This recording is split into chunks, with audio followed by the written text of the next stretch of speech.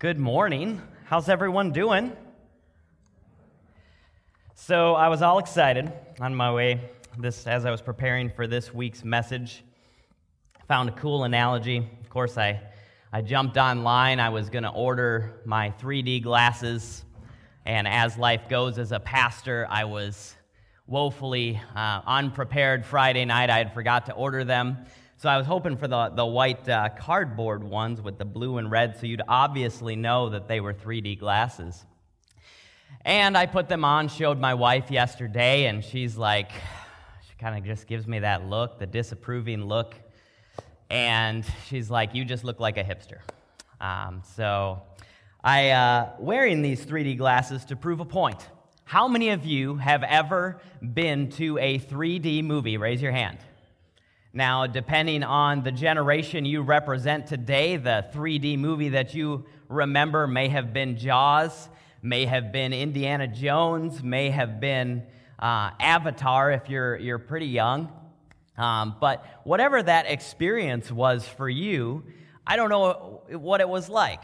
For me, it was like a whole different world. Let's take Avatar, for example. It's a story about a bunch of blue people that are ruling this other world, and I'm not going to get into the plot because it's not important. But when you put these 3D glasses on, it's like you step into another world. Colors are richer. Not only are the colors richer, but you feel like you could reach out and touch. How about in Jaws? Have you ever seen Jaws in 3D? You look and the shark's just kind of coming right out at you. But I don't know about you. After a little while in a 3D movie, maybe my eyes are getting worse, or I don't know what's happening to me in my life, but about halfway through the 3D movie, I get a little, tired of wearing the glasses. My eyes start to hurt because I'm experiencing this other world. So inevitably, in every 3D movie I've ever gone to, I take the glasses off. And then it gets even worse because now I'm trying to watch a 3D movie with no 3D glasses. Now, how many of you have ever done that in the movie theater and have been looking at the screen? If you haven't done it, it's not very fun, and you realize you wasted your money on a ticket. Because here's the deal. If you're watching a 3D movie with 2D eyes, you're missing out on the entire world, the entire experience that the 3D movie offers. So as I'm looking up at the screen, the people are fuzzy. I can hear the drama that's going on through the speakers. I'm getting a partial picture of what the movie actually is. So I let my eyes adjust. I kind of close them for a minute, regret buying the 3D ticket, and I put on the 3D glasses again. And then all of a sudden, I'm back into this new world. I'm back into this new experience. And then again, I walk out of the theater and I swear I'm never going to go to a 3D movie again. But I'm sure I'll be in that position not too long from now. But you see, I believe that we all have these misconceptions in life, or these distorted views that cause us to see the world and cause us to see the gospel differently than we should. It's like God has given us these 3D glasses, which is called the gospel, to see the world through. But what we do is we get tired of living in the gospel, so we take these glasses off. And we try to live a Christian life without wearing the 3D glasses or the worldview that God has given us. We try to approach Christianity in a different manner than which it was supposed to be approached. A.W. Tozer is one of my favorite authors, and he said this. Where did it go? There it is. What comes to our minds when we think about God is the most important thing about us. So today, I want to take a minute and talk to each and every one of you about this very thing. I want to talk to you about your distorted perception or the manner in which you've been viewing the gospel. Because the manner in which we view the gospel will dictate how we choose to live our lives. So having a proper understanding of the gospel allows us to frame and view God and view the world and view how we live in church in the proper manner. I want to challenge you today to put on a proper worldview, a proper view of the gospel, because it will cause you to live differently.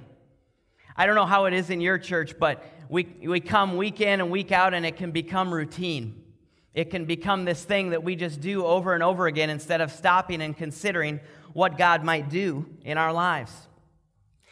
For example, we have people who come in all the time hearing the gospel every week, but inevitably, as discipleship pastor at Vale Church, someone will come to me and say, "It's like I heard the gospel for the first time today. It's like my eyes were open for the first time today." Or, "Man, I've heard the gospel for years, but now it's sunk in." You see, what's happening is God is giving them these 3D glasses, these new perspectives on the world around him. And so, what we're going to do is we're going to look at the Bible. I know it's a novelty here in church, but it's a big deal, and it's a big deal in the Baptist tradition for sure. So let's talk about the Bible. If we understand it from cover to cover, it's called a meta-narrative. A meta-narrative is basically one long story, meaning from the Genesis chapter 1 to Revelation, it is all one continuous story.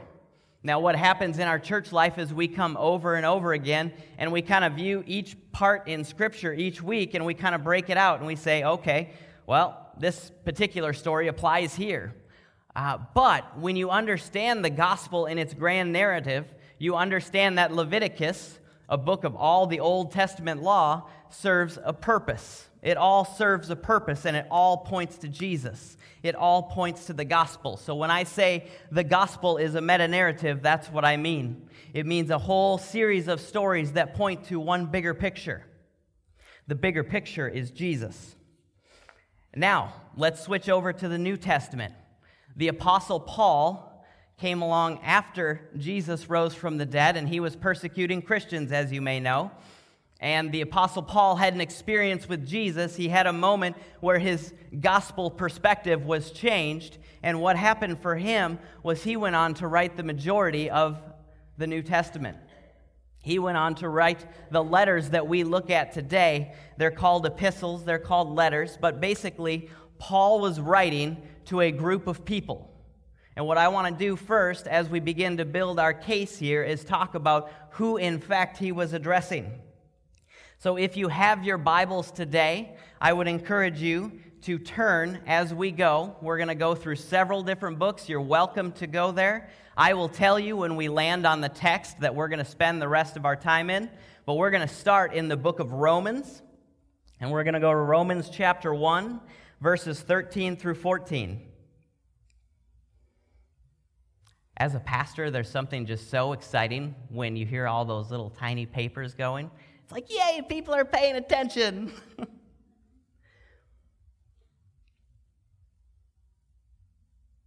So, the book of Romans, chapter 1, verses 13 through 14. It says, "I do not want you to be unaware, brothers." Now, brothers being the people in the church. He wasn't addressing the people down the street who didn't live the way Christ was calling them to live. He was speaking to people in the church. He's speaking to church folk. Church folk, he's speaking to us. Making the connection? "I do not want you to be unaware, brothers, that I have often intended to come to you, but thus far have been prevented, in order that I may reap some harvest among you as well as the rest of the Gentiles. I am under obligation both to Greeks and to barbarians, both to the wise and the foolish." I want to note a couple of things here. He's pointing out the harvest. Well, what harvest could he be referring to if he's addressing a group of believers? Okay, that's one of the questions. Another one, the harvest had to become, we have to conclude, if he's addressing this harvest, he's concluding that the gospel still needs to take root in the believers in which he's writing to. You see, we share the gospel at Vale Church, and I'm sure you share the gospel consistently here. We share it so it'll take root in your heart, it'll take root in your mind, and it'll start to cause you to have a different worldview. Let's read verse 15. It says, "So I am eager to preach the gospel to those of you who are in Rome." You see, when he's writing this letter, he's writing to people in the church. He's writing to non-believers. He's writing to anyone who's going to pick up this message because he wants the gospel to take root in their life regardless of their place in the church or in the community. If you have your Bible, I'm going to keep building this case. Go to Galatians chapter 2, verses 20 through 21. It says, "I have been crucified with Christ. It is no longer I live, but Christ who lives in me. And the life I now live, I live in the flesh. I live by faith in the Son of God who loved me and gave himself for me. I do not nullify the grace of God, for it was righteousness through the law when Christ died for no purpose." Again, who's he addressing in the book of Galatians? He's addressing Galatian believers. He's addressing people in the church. Church folks, he's addressing you today. We need to let the gospel take root in our lives. Turn towards chapter 3, verses 1 through 6. It says, "O foolish Galatians, who has bewitched you? It was before your eyes that Christ Jesus was publicly portrayed as crucified. Let me ask you only this. Did you receive the Spirit by works of the law or by hearing with faith? Are you so foolish? Having begun with the Spirit, are you now being perfected by the flesh? Did you suffer so many things in vain, if indeed it was in vain? Does he who supplies the Spirit to you and works miracles among you do so by works of the law or by hearing of faith? Just as Abraham believed God and counted it as righteousness."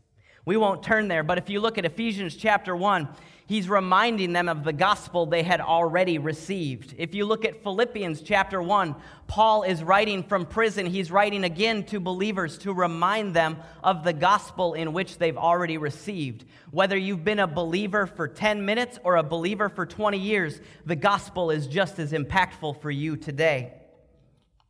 I reference all of these letters, and we kind of go all around the Bible simply to say this. The gospel is for everyone. The gospel is for you if you are lost in your sin and you don't know that you can see the way out, and the gospel is for you if you're a believer in the church and you feel like you have it all together. The gospel is for everyone. Amen?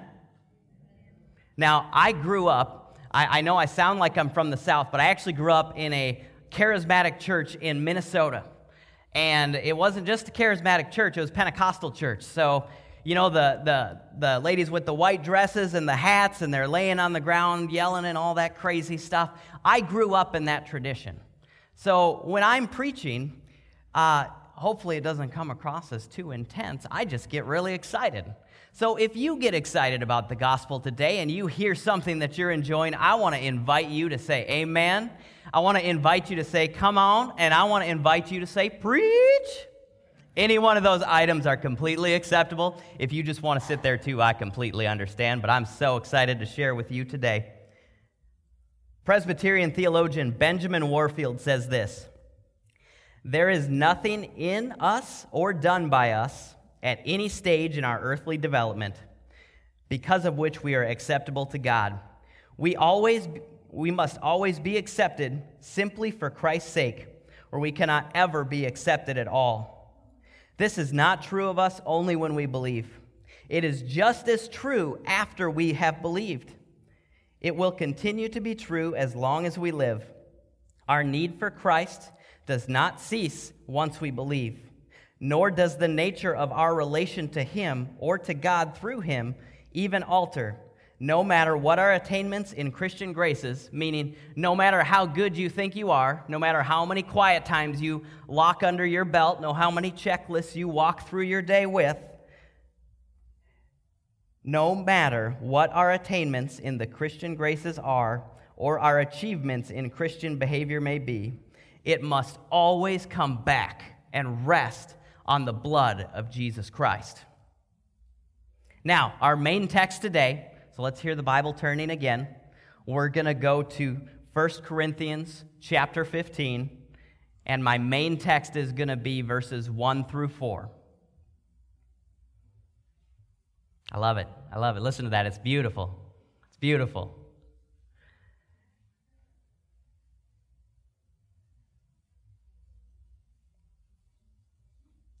"Now I would remind you, brothers, of the gospel I preached to you, which you received, in which you stand, and by which you are being saved, if you hold fast to the word I preached to you, unless you believed in vain.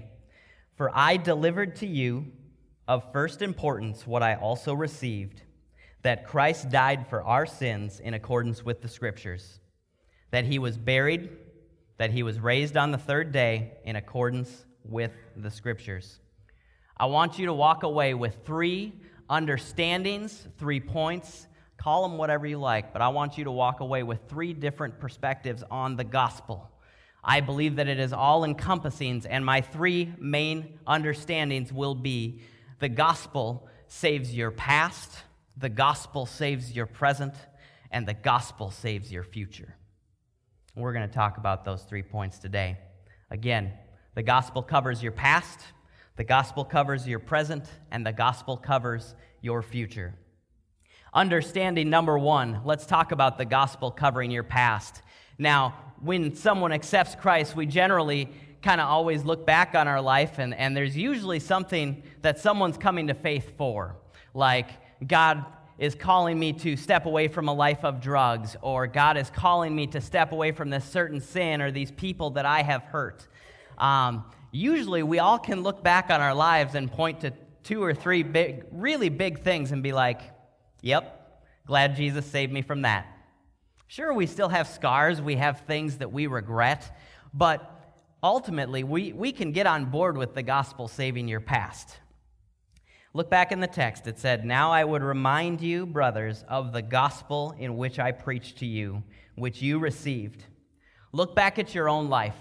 Look at that person who had an influence on your life that led you to Jesus. Maybe it was a pastor, maybe it was a camp counselor, maybe it was a mentor, maybe it was a friend.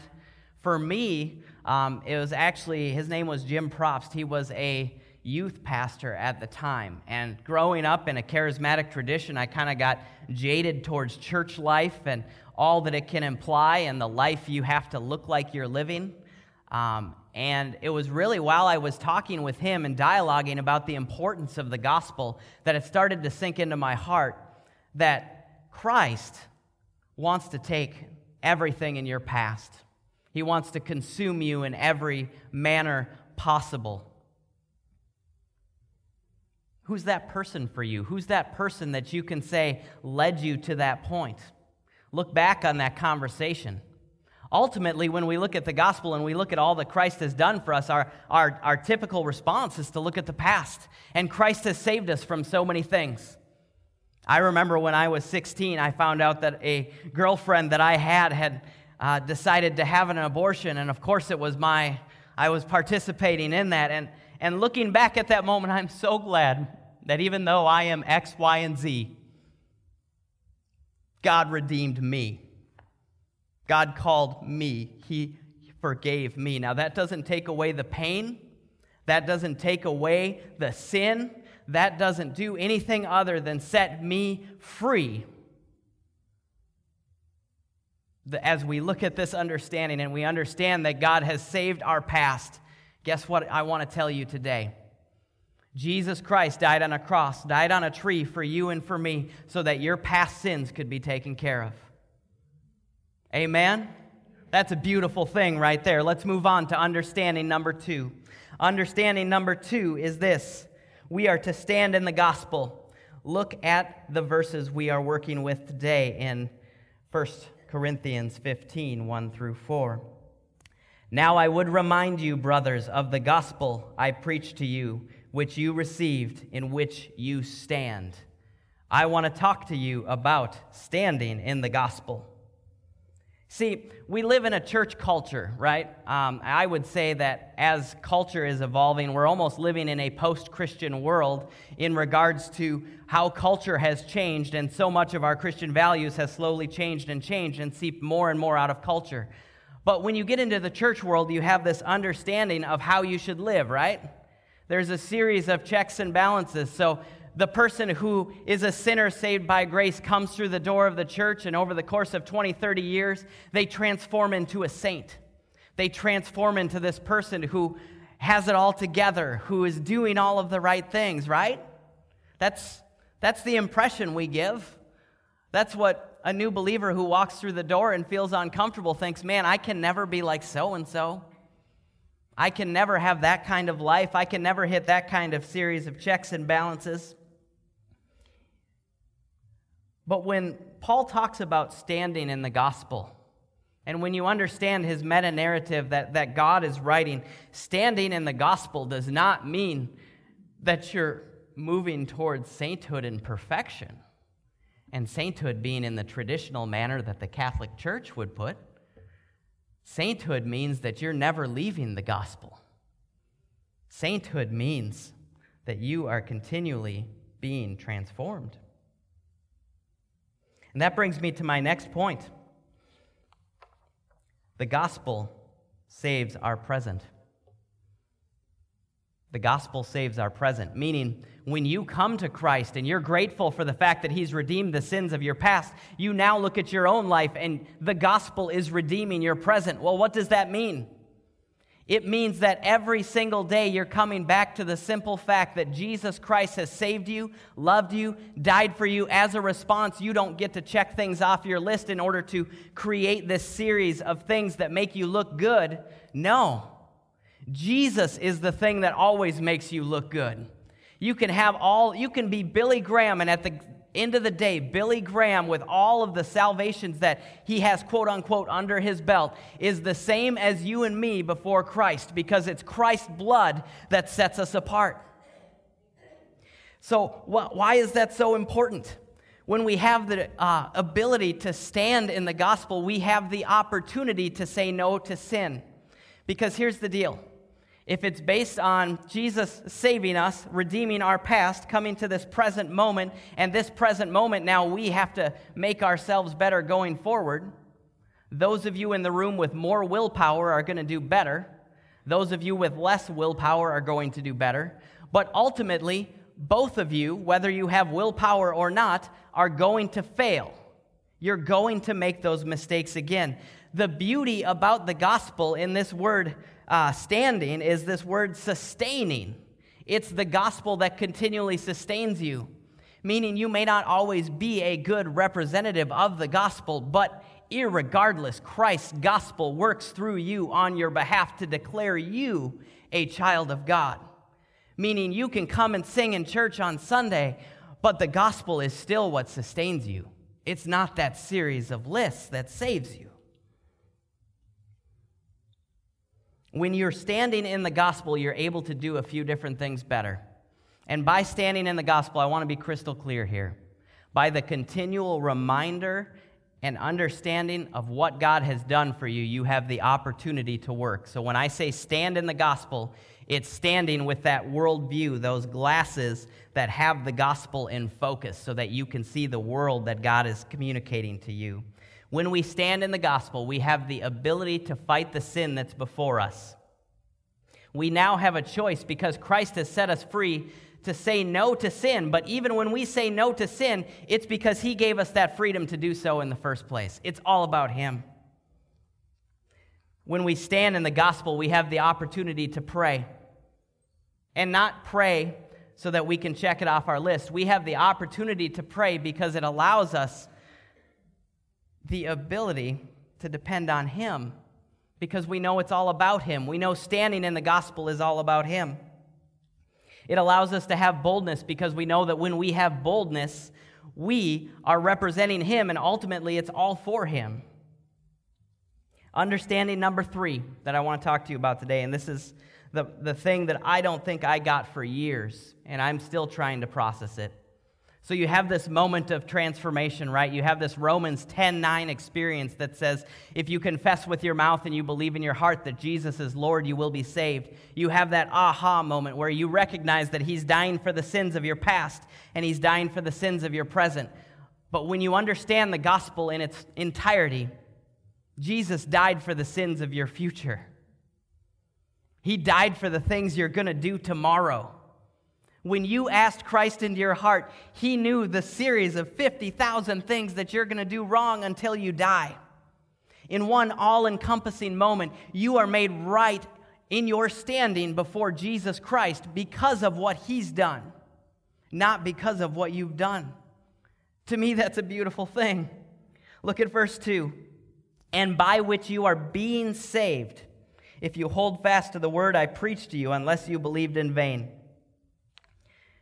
See, we take hope in the future that God has set before us because we know that He knows what we're going to do wrong. So now what we get to do is live in gracious response to that. Now that is not freedom to sin and continue sinning. What it is freedom to do is to step back and say, you know what? Christ knew my life in its entirety. He knew everything I was going to do wrong.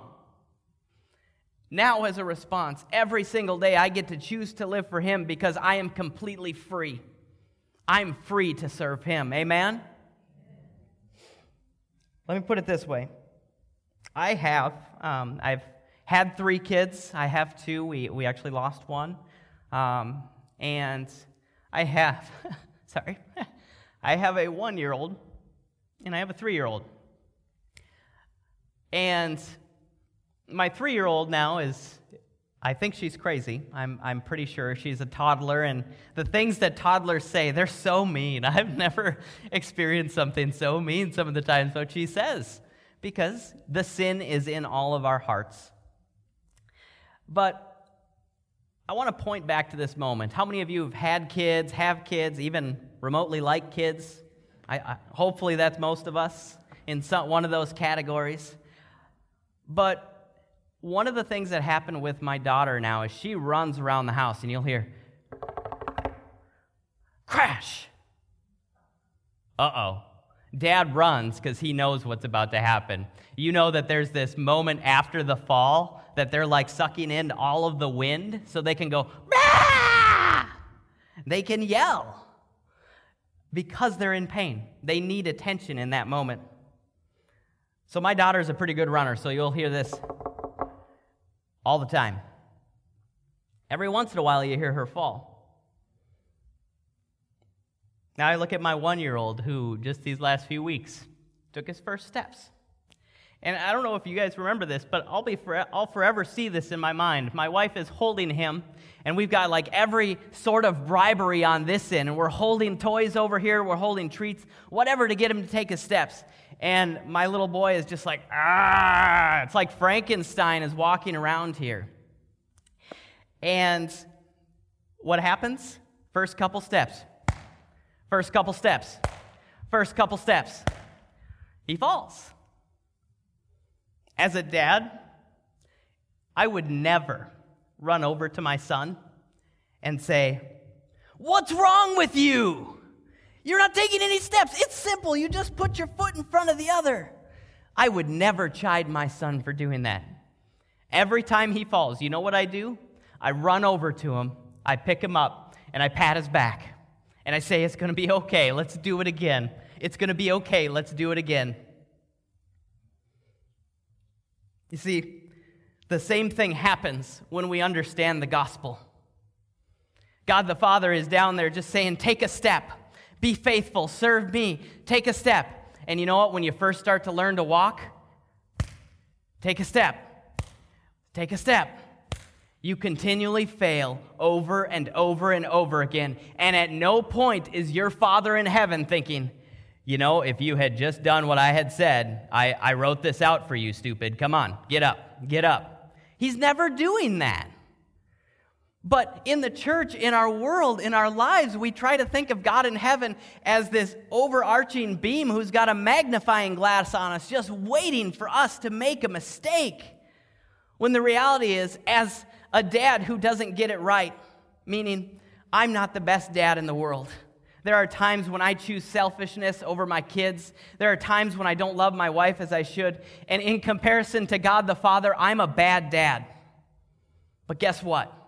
Every single time my kid falls, I'm right there to pick him up. And guess what? The beautiful thing about this understanding and understanding that God died for your future is that it sustains you. It gives you hope. It gives you a future. It allows you to say every time you fail and every time you stumble, there's a God in heaven who's not saying, "How could you do that?" He's saying, "I'm ready to pick you up. I'm ready to restore you. I'm ready to walk alongside you." And what it looks like in our Christian journey is it looks like my 3-year-old. as she's progressed now and she's gotten better and better at walking, she's running, she's doing crazy things, she's jumping off furniture, she's growing in her understanding, but ultimately I know that my daughter's going to fall. And at no point in this journey is there ever going to be a dad who says, I can't believe you can't do it. You see, the beautiful thing about the gospel, and when you really start to understand it in your heart, and you start to put on these glasses, these world views of who God is, you understand that there's a God in heaven who loves you so much that he sent his son to die for you. He redeemed your past. He took away all the things that were hurting you. He redeemed your present, meaning he gives you the ability to sustain you to walk forward. And then ultimately, he gives you the ability to have a future. He gives you the ability to have a hope, to trust in who he is. My prayer for you today is that you would adjust your worldview and live from the context of this gospel that sustains. Because it's not a one-time thing where you just pray the prayer, you're done, you understand the gospel. It's a continual, daily progression of Jesus Christ transforming you as you understand who he is on a deeper level. Would you join me together as we pray and ask God to process this in our hearts? Again, the understandings that we have come to today is that the Bible communicates one grand story, and this grand story is the gospel. And the gospel is this, that Jesus Christ died for you and for me to redeem your past, to redeem your present, and to redeem your future. Would you pray? Father God, thank you for the opportunity that we have to be here in this place. The opportunity that we have to come together as believers in Christ in a country that is free. We are graciously aware of who you are. Father, I pray that each one of us this week would walk out this gospel that we're starting to understand, because it is crucial that we understand it long term. Thank you for redeeming our past. Thank you for strengthening our present. And thank you for saving our future. In Jesus' name we agree together and say, Amen.